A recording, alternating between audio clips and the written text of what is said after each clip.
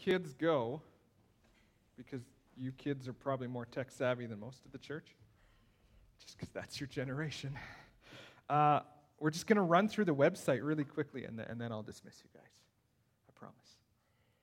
So we had a few people kind of ask a couple of questions, and we tried to streamline your website experience as easy and as user-friendly as possible. So if Shayla wants to, lovely. So how many of you go to the website every week? Nobody? Okay. Just me then. So this is the home page. Now, if you're like at home one Sunday, you're not feeling well, or you can't come to church, and you want to catch the live stream, so that only means Sunday morning, and you're like, I'd like to watch this. All you do is scroll down on this home page, and it is right there. And then you click that. And then you'll get brought to this is going to be weird because we're going to watch what's going on, but this will probably be 15 seconds delayed from what we're actually doing right now. So it takes a moment to do its thing. Or two. Shayla, are you doing that? Because that was fun. So it will work for you at home when you click that link. But we've got stuff running, and so it got confused. Anyway, so that's the home page. That's how you find that. Up at the top now we have 4 little sections on each side of that little BPC logo, and those are the various things that you might want to look up. So you want to learn about our church, you click About. You want to see our leadership structure, you click there. If you click Sunday, as an example, then you will have ways that you can get involved: Sunday morning service and our location. There's Sunday school, and then parking and access, because, we live here and people have that question a lot. Gather are ways that you can gather together in the various Bible studies that exist, right? So we have men's breakfast, we have ladies study and ladies and women's, those are the same thing. Study. Lunch to go will no longer be there, and in its place, we're going to have our new soul food. That has not been completed yet online, but that is coming. And then on the right side, there's the teaching link. Now, if you missed a Sunday, or you want to pass on or forward something to people, right here, there's this is just the sermons right there. However, if you click on podcast or YouTube, you'll go to our podcast site or our YouTube site, and then you can find everything there, and it should all be in the right order. And if then you want to pass on one of these to somebody, if you think the service would bless somebody, you can just click it. You can hit copy link, and you can send it to their email, or you can, if you're friends on Facebook, you can send it straight to their Facebook, whatever you like. And is this our Apple Podcast? So you can do the same here, as you can click on that, and you can send it to a friend. And so we're trying to make that really, really, really simple. If you go back one more again, Shayla. So up at the top, serve, that's ways you can get involved, and we need help in various ways. So like food bank, you could get lunch to go, will change, Sunday school, and then volunteers, generically speaking. So I'm going to use this moment to explain something that's going to happen in a couple of weeks. We had a really unfortunate scheduling conflict with everyone in our church who does sound. And so one of the weeks that we're away in Africa is we have nobody to run that. And so Jordan's going to come that Sunday. She's going to lead worship, as to quote Lee, the way we did it thousands of years. Show up and listen. And then Jim Houston's going to preach, and he has a big voice, so that helps. And then you're all going to want to move right close to the front, and we're just not going to be able to have an online service that week. And that's just an unfortunate scheduling thing, but it showed us the need for a few more people to help at the back. So if you'd like to, it looks intimidating. Shayla's a great teacher.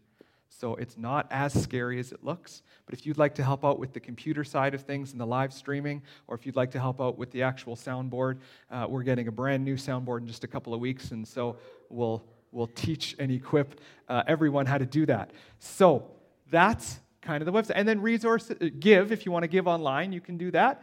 And resources as well are like Right Now Media. There's all kinds of opportunities. There's the Bible Project, which I use sometimes. There's various little suggestions that we put of things going on in today's world. If you're feeling anxious about something, you can go and you can click and you can find information.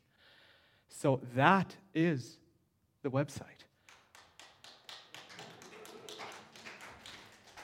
I take no credit. Now, also at our last week's board meeting, we figured out something with the Give Online thing that Phil is going to, as our new treasurer, he's going to come and he's going to explain that because I don't know how to explain that. But he'll come hopefully in the next couple of weeks and share a little bit about that with us. So I hope that is clear to you, and you can just pass on any of those resources, any of those specific Sunday mornings that you think, man, this family member of mine or this friend of mine, they could really be blessed or encouraged by this. We would just encourage you to send that out as you can. Okay, we're going to switch gears here a little bit. As I mentioned, this is going to be a bit of a strange morning because we are going to look at Daniel 5 in a moment. Oh, Sunday school, yeah. Thank you, Smanga. Kids, you can rip off with Deb. We are going to look at Daniel 5, but before that, we're going to deal with a little bit of what's happening in our world.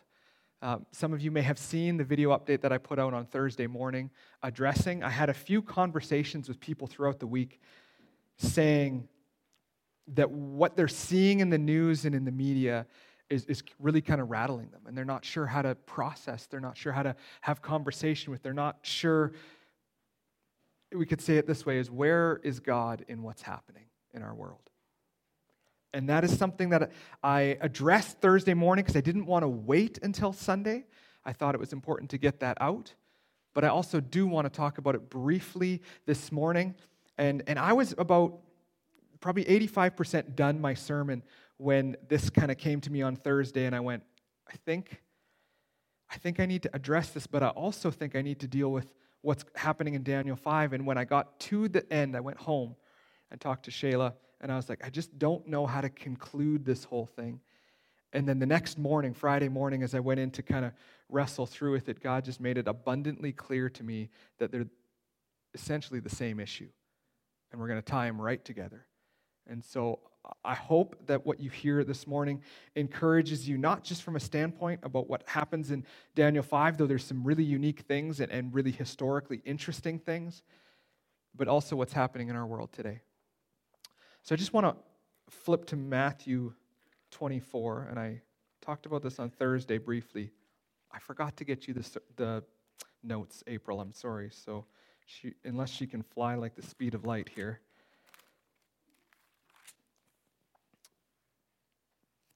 In Matthew 24, Jesus addresses a concern that is very similar to the one that we have in our world. We see what's going on, and all we can think of is that the end must be nearer. And just from a factual standpoint, it's one day closer than it was yesterday. We know that. We don't know when it's going to come. But as we kind of think and process and see the hurt and the pain and war and fighting and so many innocent people getting caught up in it and refugees fleeing their homes, their country, their language, their culture, it can be deeply upsetting to us. But what I want to remind us of is the fact that that is not a new situation, that this is history. Right from the beginning of the Bible, we see this happening where man has a chance to submit to the rule under God, and they choose not to, and they choose their own way. And they think, my way is better. I know what to do. And when you read through the Old Testament, you see war after war and nation conquering nation and fighting all through. And then you come into the New Testament, and the disciples are under the oppression of the Roman government, and all Christians are fighting, and Nero is lighting Christians on, or pouring wax on them and lighting them on fire to illuminate his gardens. This is history.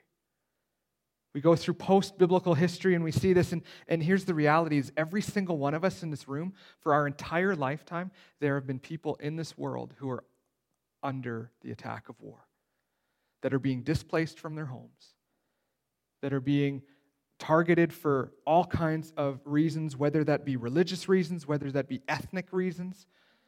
It was only in 1994 that nearly 1 million Rwandans were slaughtered to death.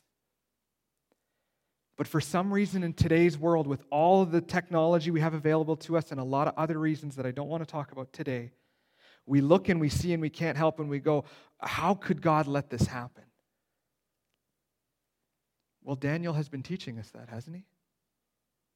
Daniel and the Hebrews exiled off and conquered by Babylon and exiled off into Babylon. Their culture, their way of life trying to be stripped away from them so that they serve and only know the Babylonian gods and not the one true God any longer. And yet Daniel and Shadrach, Meshach, and Abednego and the first 4 chapters that we've seen is their focus is on this, is that God is still in control. That God is still on the throne. That God has purpose and plans amidst great chaos. And so while we all of a sudden, it's right in front of us as we turn on the news or turn on social media, is what I hope it reminds us is that this is a normal thing for many people in the world. And they've had to endure fighting and displacement of their homes and some of their loved ones for forever. And so I'm not trying to belittle what's happening in the Ukraine one bit. I'm trying to help us open our perspective and to see this is what mankind does apart from God. We have a great ability for evil and fighting and to conquer. And so Jesus talking to his disciples when they were kind of thinking, man, the Roman government is oppressing us and killing us. And as we read through, especially books like 1 Peter, we see just the intense persecution of that. And so in verse 3 it says this, as Jesus sat on the Mount of Olives, the disciples came to him privately saying, tell us, when will these things be? What will be the sign of your coming and of the close of the age? Jesus answered them, see that no one leads you astray. For many will come in my name, saying, I am the Christ, and they will lead many astray, and you will hear of wars and rumors of wars. See that you are not alarmed, for this must take place, but the end is not yet. Nation will rise against nation, and kingdom against kingdom, and there will be famines and earthquakes in various places. All these are but the beginning of the birth pains. Jesus continues to explain, and basically what he's preparing us for is a world that is void of God and the lordship of Jesus Christ is going to get ugly. It's going to get worse. And so while we don't have simple answers for why is God allowing these things to happen, what we do have is a book called the Bible that we can read through and we can see that God redeems amidst crisis. That God has purpose in suffering. That God is at work no matter how ugly the world might seem. And so at the very end of all of this, I want to say this. When we turn on the news, when we see social media, when we see the fighting and we don't know how to process it all, I hope that what we as Christians do is we have a greater degree of empathy and compassion for the refugee. For those who have had to make a choice to say it is better for me to flee everything and start over in a new country, in a new culture where I don't know the language and I'll lose all my academic stuff and I'll have to start over from ground zero with a job. It is better for me to bring my family to that than to stay where I live. That would impact us and that we would be reminded of just how blessed we are where we live. The freedoms that we have, and I would argue then the responsibilities that we have to say, what am I doing to help the refugee? All through the Old Testament, there's laws given to the nation of Israel to say, there are refugees and here's how to treat them.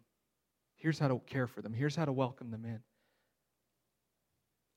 And so may we not try to figure out answers, not try to figure out why God has let this happen, but may we go, God is a God that redeems the most ugly, most broken, most wicked situation we can see. He can use it for his good.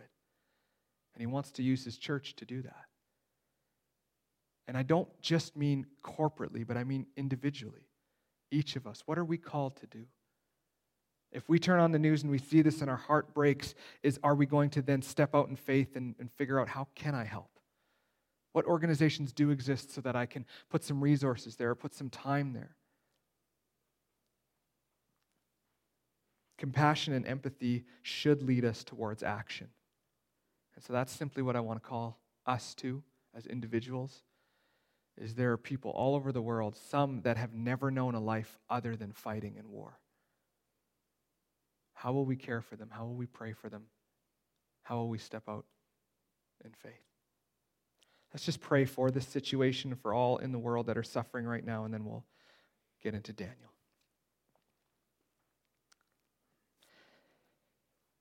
God, we know that we live in a very broken world. And when nations, and specifically leaders of those nations, choose that their way is better than God's way, we've seen what happens. And we're going to see this morning in Daniel 5 what happens.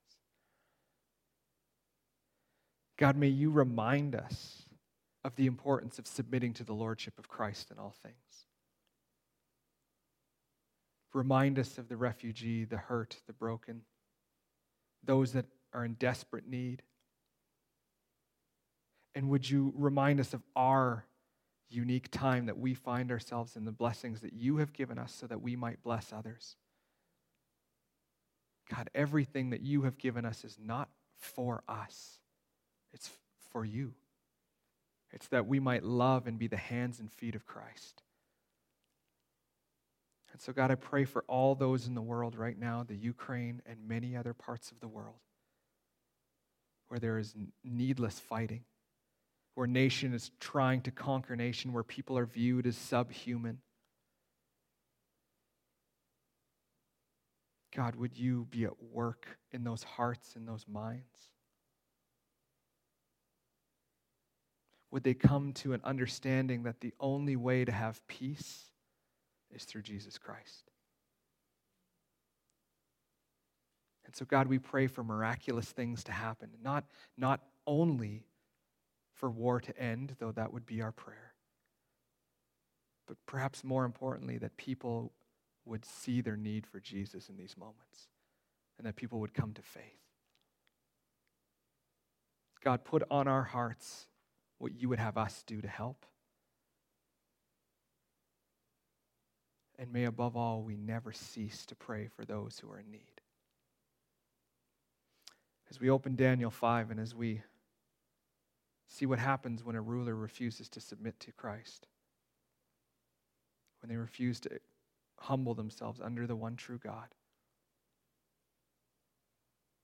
remind us of what happens so that we might not make those same choices.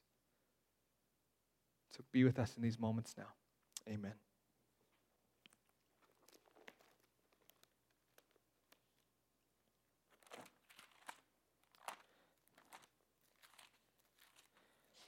So between, as I mentioned kind of last week, is between chapters 3 and 4 of Daniel, there's a significant time period, about 30 years that passes.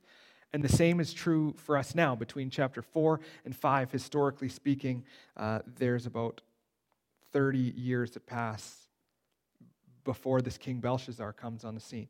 But let me just remind us of last week a little bit, because a question came to me in kind of a roundabout way that I wanted to talk about. Is this idea of what happened to Nebuchadnezzar for those 7 years when he was a wild animal? And the real short answer is I don't know. There's not a lot written in Scripture. Actually, there's nothing written in Scripture except what we read last week.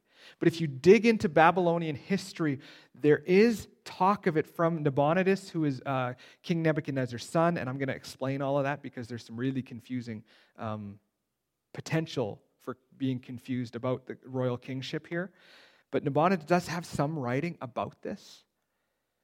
But scholars kind of all agree that had Nebuchadnezzar died as a wild animal, this would be a huge thing in history. But because this was considered a very embarrassing few years of his life, but he came out of it and then ruled for about 7 more years, that it was just one of those things that was recorded and then kind of redacted until, well, it's not really something that we talk about. And so you can find a little bit about it, but basically it is this King Nebuchadnezzar fled the palace, right? Basically lost his mind, turned into a wild animal, ate grass and laid in the grass and slept there and everything. But it seems like because of what happened with Daniel, because the prediction or the prophecy came so accurately true, and because he had said that it will be for a time, and when Nebuchadnezzar humbles himself, he'll be exalted again. They believed that, and so they trusted Daniel, and so some of the royal people probably kind of overlooked to make sure he was there and hadn't, run off into the wild, and they couldn't find him. And then his son, Nabonidus, ruled in his stead, but all the while understanding that Daniel had prophesied that this would come to an end and he would have to give the kingdom back to his father. And so that's the historical context of what happens as we approach chapter 5. When we get to chapter 5, we all of a sudden have this King Belshazzar. He's in one chapter of the Bible. That's it. And historically, there's a lot of argument about who this guy was. Many scholars for many years tried to argue that the book of Daniel lost all of its credibility because there never was a King Belshazzar that ruled over Babylon according to history. That is true. And I'll explain that in a moment, but that does not nullify Daniel. In fact, in verse 7 of this chapter, there's a hint that if we study hard, we see history, and then we interpret what Daniel's saying correctly, we realize that Daniel's very well aware of the situation. And so this is one of those moments that I think the Bible really does an incredible job at this. So we'll explain this as we go, but let's read the first 12 verses of Daniel 5. King Belshazzar made a great feast for 1,000 of his lords and drank wine in front of the 1,000. Belshazzar, when he tasted the wine, commanded that the vessels of gold and silver that Nebuchadnezzar his father had taken out of the temple in Jerusalem be brought, that the king and his lords, his wives, and his concubines might drink from them. Then they brought in the gold vessels that had been taken out of the temple, the house of God in Jerusalem, and the king and his lords, his wives, and his concubines drank from them. They drank wine and praised the gods of gold and silver, bronze, iron, wood, and stone. Immediately the fingers of a human hand appeared and wrote on the plaster of the wall of the king's palace opposite the lampstand. And the king saw the hand as it wrote. Then the king's color changed, and his thoughts alarmed him. His limbs gave way, and his knees knocked together. The king called loudly to bring in the enchanters, the Chaldeans, and the astrologers. The king declared to the wise men of Babylon, "Whoever reads this writing and shows me its interpretation shall be clothed with purple and have a chain of gold around his neck and shall be the third ruler in the kingdom." Then all the king's men came in, but they could not read the writing or make known to the king the interpretation. Then King Belshazzar was greatly alarmed, and his color changed, and his lords were perplexed. The queen, because of the words of the king and his lords, came into the banqueting hall, and the queen declared, "O king, live forever. Let not your thoughts alarm you or your color change. There is a man in your kingdom in whom is the spirit of the holy gods. In the days of your father, light and understanding and wisdom like the wisdom of the gods were found in him. And King Nebuchadnezzar, your father the king, made him chief of the magicians, enchanters, Chaldeans, and astrologers, because an excellent spirit, knowledge, and understanding to interpret dreams, explain riddles, and solve problems were found in this Daniel, whom the king named Belteshazzar. Now let Daniel be called, and he will show the interpretation." That's as far as we're going to get this morning. Next week, we're going to look at actually what happens to King Belshazzar. But I want to remind us of this, is at the end of chapter 4 last week, what we seemed to see and what I argued was that Nebuchadnezzar had an encounter with God. He humbled himself before the king. He humbled himself before the one true God, and God restored to him his kingdom. And he writes in the end of 4 this psalm of, from God's dominion is an everlasting dominion. His kingdom endures from generation to generation. All inhabitants of the earth are accounted as nothing, and he does according to his will among the host of heaven, and among the inhabitants of the earth, and no one can stay his hand. So he finishes this section of what we see of his life with this praise that God is the one true God. And I do think that Nebuchadnezzar genuinely came to repentance of that, but that's not something that I ever would try and argue with any kind of factuality, because the Bible doesn't outright explicitly state it. But what seems to be is there's this huge change, and he rules about 7 more years, and then chapter 5 starts. So this is 23 years after Nebuchadnezzar's death, but we don't see that same humility any longer. God had been at work in Nebuchadnezzar, slowly humbling him, slowly getting to see the greatness and the power of his might, until we finally got to this conclusion in chapter 4, and we're like, yes, this is what we've been waiting for, only for chapter 5 to start and us to see it go back 10 steps. The truth of that is not only for those in Babylon, but if you read 1st and 2nd Kings, specifically the tribe of Judah, you see all the kingdoms come. And most of them are awful, worshiping idols and setting up high places to worship other gods. But occasionally a king would come who would repent and who would bring the nation under submission to the one true God, remind them back to serving him. But what you often see in that pattern is that king's son, when he took over, went way worse than the previous king before him. So the point of this goes right back to what we're seeing in our world today, is a nation and a ruler who does not submit themselves under the lordship of Christ. It gets real messy real fast. Because they say, my way is good. My way is the best. And we can see this in the news now. If you read things from what's going on in Russia, is you're like, how could he possibly think this is okay or justifiable? But clearly he does. Because he's chosen my way is better than God's way. And that's what we have here with King Belshazzar. So let me give you a historical context of who this is, just so that we're real clear. As I said, there was no actual king named Belshazzar that ever ruled Babylon according to history. When Nebuchadnezzar died, his son Nabonidus ruled in his stead. So he had already ruled those 7 years that King Nebuchadnezzar kind of lost his mind. And he was ruling at that point in in the palace in Babylon. But when Nebuchadnezzar died, and we're not the history isn't clear of this, but at some point shortly after that, King Nabonidus decided he was going to rule in Tema in Arabia, which is about 500 miles away from the palace.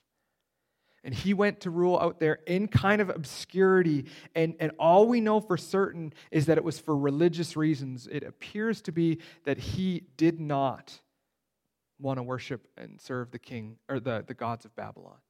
It seems as though what happened to Nebuchadnezzar had some kind of an impact on him, and he chose to go and rule somewhere 500 miles away.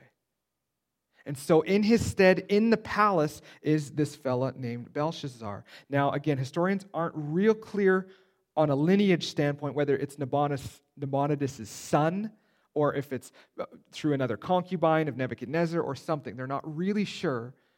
But Nabonidus is king over Babylon, but he's not ruling in the palace, and so Belshazzar was placed in that place. You could kind of think of it as maybe like the crowned prince. But he never, according to history, actually was the ruler. And in fact, in chapter 5 here, the only time that we see him at the end of chapter 5, he's killed, he's overthrown, and Babylon falls and the Medo-Persia Empire begins. And so Belshazzar, well, he was real bad. We'll say it that way. In fact, in chapters 7, 8, and 9, when we get there in a couple of months, we're going to see the chronology of Daniel go backwards a little bit, and Daniel talk about some of his dreams. And he actually prophesied that in the 3rd year of Belshazzar's reign that the kingdom would be overthrown and that the Medo-Persia Empire would take over. So we're not real clear as to when Nabonidus left and ruled from afar. But we know that Belshazzar was kind of put in his place, and we'll see that in verse 7 when we get there in just a minute. But let's look at the beginning here now. The historical context of this scene is a very strange one in all of the Bible. Basically, all of Babylon has been in war and is being conquered right then by the Medes. And so King Belshazzar gathers essentially everybody left in the palace to have some kind of giant drinking party. I don't know whether in his own arrogance he thought the palace could never be conquered. And so he was trying to prove a point.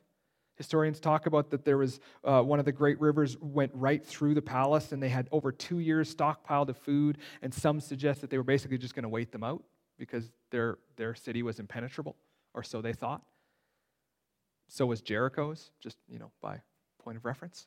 God said, no, that's okay, I can take care of that. Or the alternative might be that they knew that this was the very end, and so they were just getting loaded so they didn't have to deal with what was happening. We're not really sure. But Belshazzar organizes this great party, and in verse 2 you see that he commands that the vessels of gold and of silver that Nebuchadnezzar his father, so that again, Nebuchadnezzar, his father, that's where it gets confusing. But all we have to do is study original language. In Aramaic, father could mean dad, it could mean predecessor, or it could mean ancestor. And actually, that's not unique to Aramaic. That's the Hebrew, too. Who is Jesus often referred to as? Son of David. Is he the son of David? No. But is he in his lineage? Yes. So, again, let's not try and get hung up on those things. But it says, in when Nebuchadnezzar conquered, he took all these sacred artifacts from the temple in Jerusalem. And that was a normal thing that happened when a nation conquered a nation. They would take their sacred articles, they would put them in their temple, essentially saying, my God is more powerful than your God. Look, we conquered you. But what was unusual was his request that we're going to now drink and worship the gods of gold and silver and bronze and wood and clay, whatever, with your God's things. That was a unique thing. Scholars say this is the first time in Babylonian history, so not biblical scholars, but secular historians say this is the first time that something like that happened. It was like a direct assault on the power of Yahweh. They were saying the one true God cannot do anything about this. If there's one thing we've learned in the Bible, don't say that and don't act that way. And so he's, partying it up and drinking and getting loaded and all these things, worshiping all these other gods with sacred things. And then verse 5, what does God do? Immediately, when he sees what's happening, when Belshazzar outright defies the one true living God, this is like, in my mind, I'm thinking in David and Goliath. And Goliath is defying the armies of the living God. David sees it and he goes, this won't fly. We got to deal with this. Now here God intercedes, and the fingers of a human hand appear and write on the wall. And I mean, I love how it's written. His limbs give away and his knees knock together, right? Like great fear. I mean, we might say he was so scared he nearly fainted. Maybe you can identify. Maybe you've been in a moment of fear where you couldn't deal and your body started to shake or respond or you passed out or something is if you can imagine the greatest amount of fear you could possibly have, that's what's happened to the king here because he knows what he's doing. And he doesn't understand the interpretation yet. That's why he calls all of the astrologers and enchanters and stuff to him. But he knows that it's bad because if you see a human hand writing on the wall, this is probably some kind of judgment, just as Nebuchadnezzar thought a couple of chapters ago that we looked at. And so he immediately calls the king for the enchanters, the Chaldeans, and the astrologers, all of them to come. And he says, whoever reads this writing and shows me its interpretation shall be clothed with purple and have a chain of gold around his neck. And then what does he say? He'll be made what? Does that all of a sudden make sense? Nabonidus is king. Belshazzar isn't, but he's ruling in his stead. Every other time we see, so Joseph, when he gets promoted in Egypt, is you will be second only to the Pharaoh. Daniel gets promoted into second below the king in all the affairs. Here he goes, he'll be the third ruler. He'll be greater than the astrologers and the enchanters and the Chaldeans, but he'll be below me because I don't have the authority to make someone second in command. So you might think we're reading into things, but I think Daniel's just saying very clearly something that the original readers, the original people there, they would have understood and seen because they knew that Belshazzar wasn't the actual king. He was only the crown prince, but he was still ruling. And so for us, historically, these little details become really, really important. So he calls all of them in, and it says none of them could read the writing or make known to the king the interpretation. Now, what's really interesting here, and we'll get to this next week, but why can't they read the writing? Right? So they know Hebrew, just like the Hebrews knew Aramaic. So why can't he read the writing? Well, you'll have to wait till next week for that. Sorry, that was a little bit rude, but you just wonder. So he's greatly alarmed. His color changes, and his lords were perplexed. They don't know what this means. And then this adds to a little bit of the confusion as well. The queen, because of the words of the king and his lords, came into the banqueting hall. So who's the queen? Because it already says, at the beginning here in verses 2 to 4, that the king's wives and his concubines are there, and they're drinking out of the sacred objects. So who is the queen? So again, this is where if you have a really good Bible, like really good commentaries on it, you will see a little footnote that will say Queen Mother. referencing either specifically to Nebuchadnezzar's wife, who might still be alive, or Nabonidus' wife, which is probably more likely, and that she was there, but her husband's kind of off ruling from some 500 miles away. And so we're not sure which one it is, but she has an understanding of Daniel who Belshazzar clearly doesn't.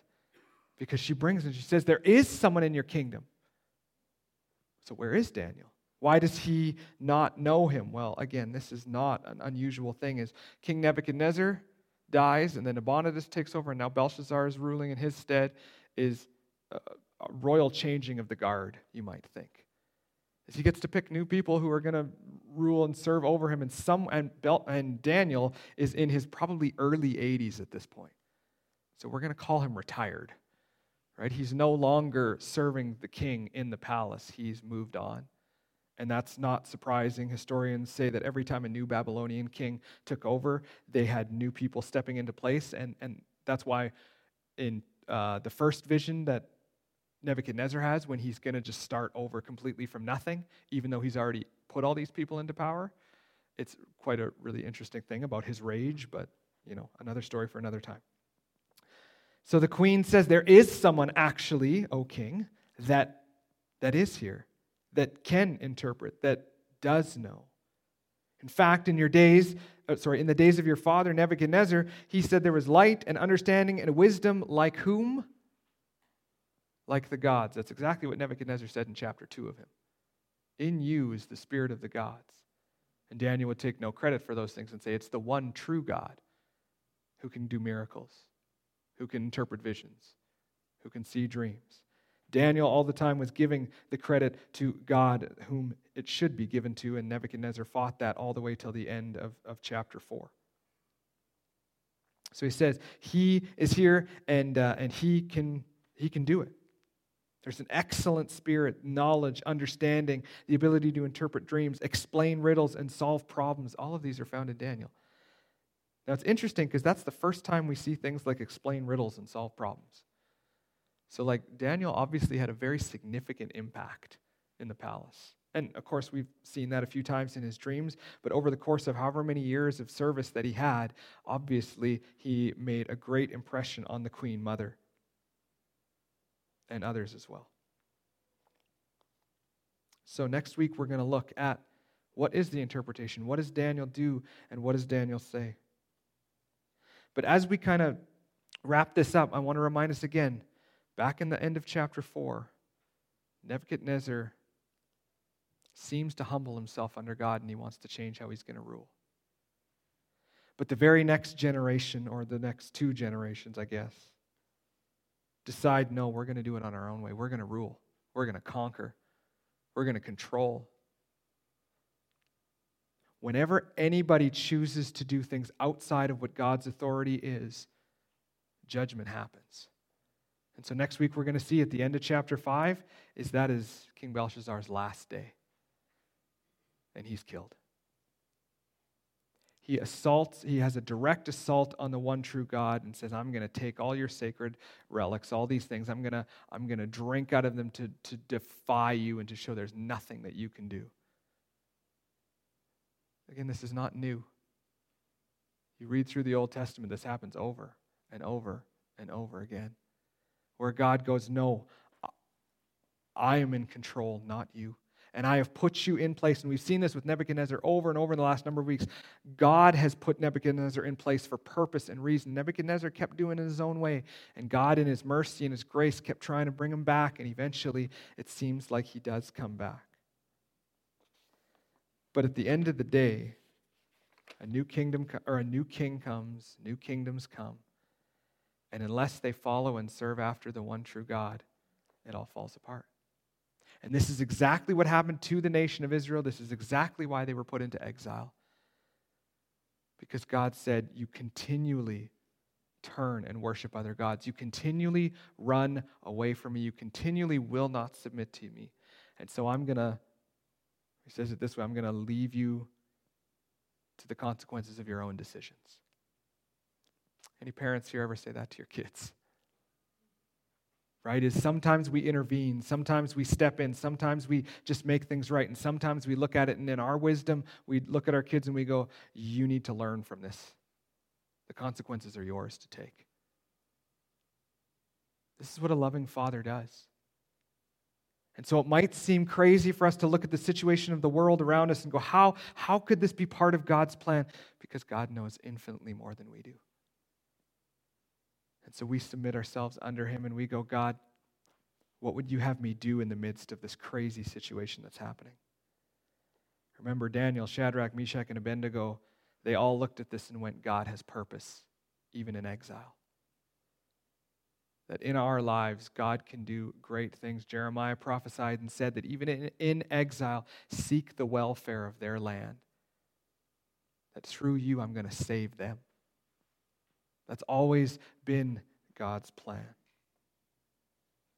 And so for us, this warning to Belshazzar, and we're going to see the fulfillment of that, but this warning to him is the same warning that's being given to the world today.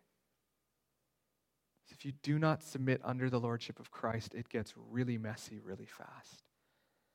Because we as people are really good at evil. We're really good at fighting. We're really good at being arrogant. And that's why we need the Holy Spirit to come to rule over us so that we would live for him and not us. And so as Jesus said, these things are going to happen. But the end is not quite yet. There's still more. And so we remind ourselves, we have lived in an unprecedented time and culture of religious freedoms that is not how the story ends in the Bible. And so as our religious freedoms and liberties get threatened and taken away in the future, they're going to. Jesus said so. How are we going to respond as Christians? Are we going to put our hope completely in him, or are we going to try and figure out some way to do it on our own? Well, the Bible is filled with warning after warning after warning of that doesn't work. So we submit to Christ. We worship Christ. When it becomes illegal to worship Christ, we do it anyway. Because he alone can save. And so we end this morning, whether it's the Ukraine and Russia, whether it's the Middle East, whether it's Northern Africa, whether it's a part of the world we've never heard about. There are people all over the world that are suffering at the hands of unjust rulers. What are we as Christians going to do about that? How are we going to respond to that? Are we going to look at the scriptures and are we going to learn from the Old Testament and the Jewish people and saying we are called to look after the refugee?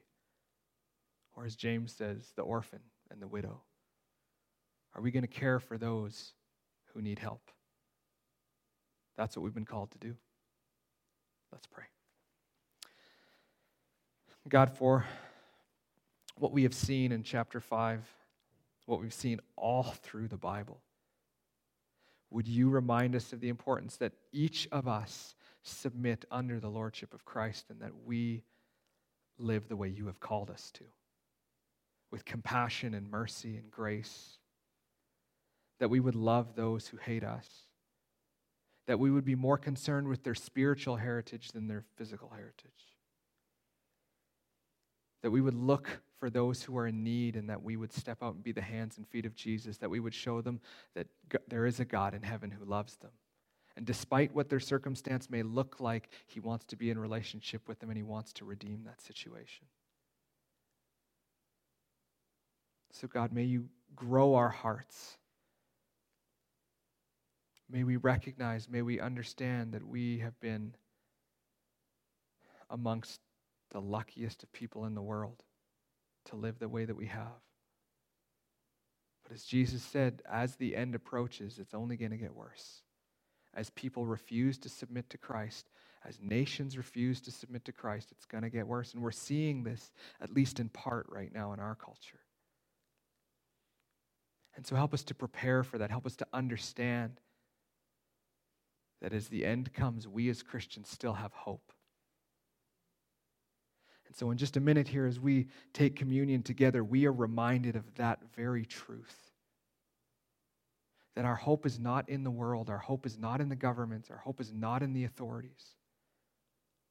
Our hope is in that you promised that you will come again and one day you will make all things right. And so that's where we put our focus. That's where we remind ourselves that one day everything will be under the authority of Christ in a tangible and practical way. And so, God, we eagerly await no war, no fighting, no injustice, no pain, no hurt, no tears. But for right now, we acknowledge that we're in the midst of that. And so would we band together as a community of Christ? Would we encourage one another, and would we remind each other to keep focus on Jesus?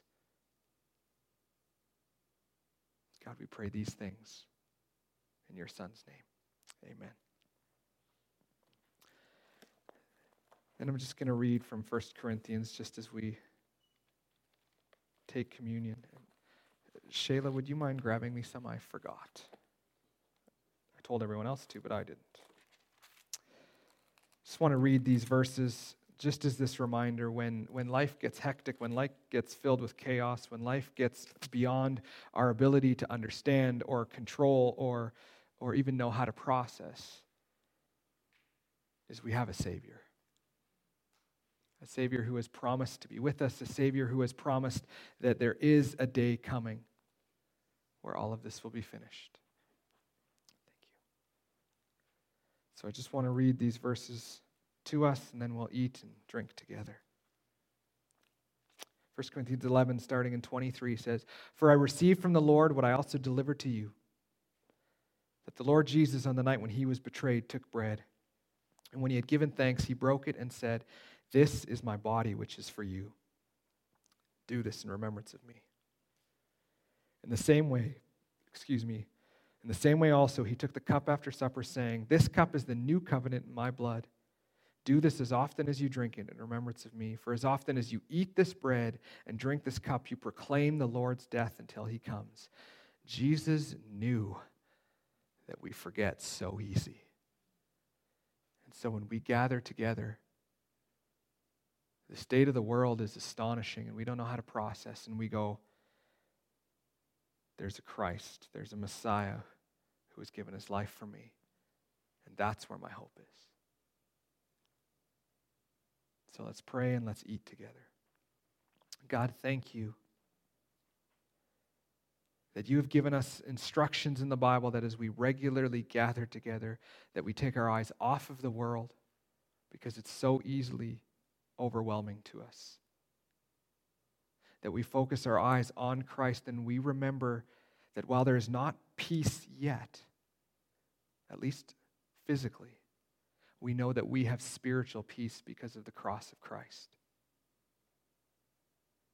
And we know that that points us to one day, as it says here in the text, that we proclaim the Lord's death until he comes again, because when he comes again, then we will have peace. So God, we thank you for your plan of salvation. We thank you that Jesus went willingly to the cross, that his body was broken for us so that we might have hope. And in this hope we praise you. Amen. Let's eat in remembrance of him.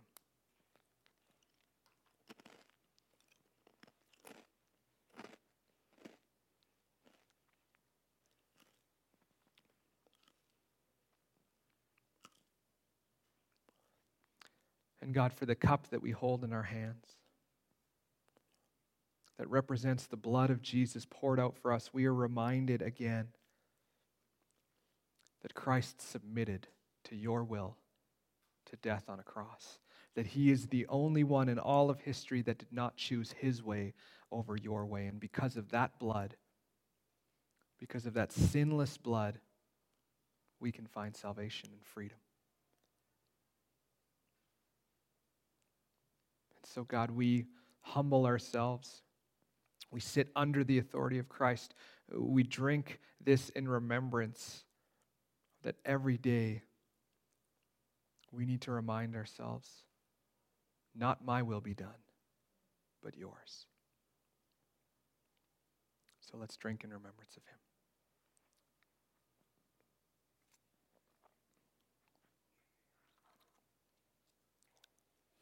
Let's just close again in prayer. God, as we go from this place, may these truths, may these words of Scripture, may the promise of Christ rule in our hearts. That we would not be overwhelmed by the condition of the world, but that we would rely on the power that the Holy Spirit provides, that we might be your hands and feet. And even as we finish now and as a few of us head off to help with soul food, God, I pray that we would be excited to minister to our community, that we would gather together as church family and that we would be excited and have a great motivation for wanting to serve so that your name would be spread through the Bow Valley. God, thank you for those who have agreed to help, and I just pray that others would consider how they might help in this ministry. May you receive honor and glory from us today. Go with us now. Amen.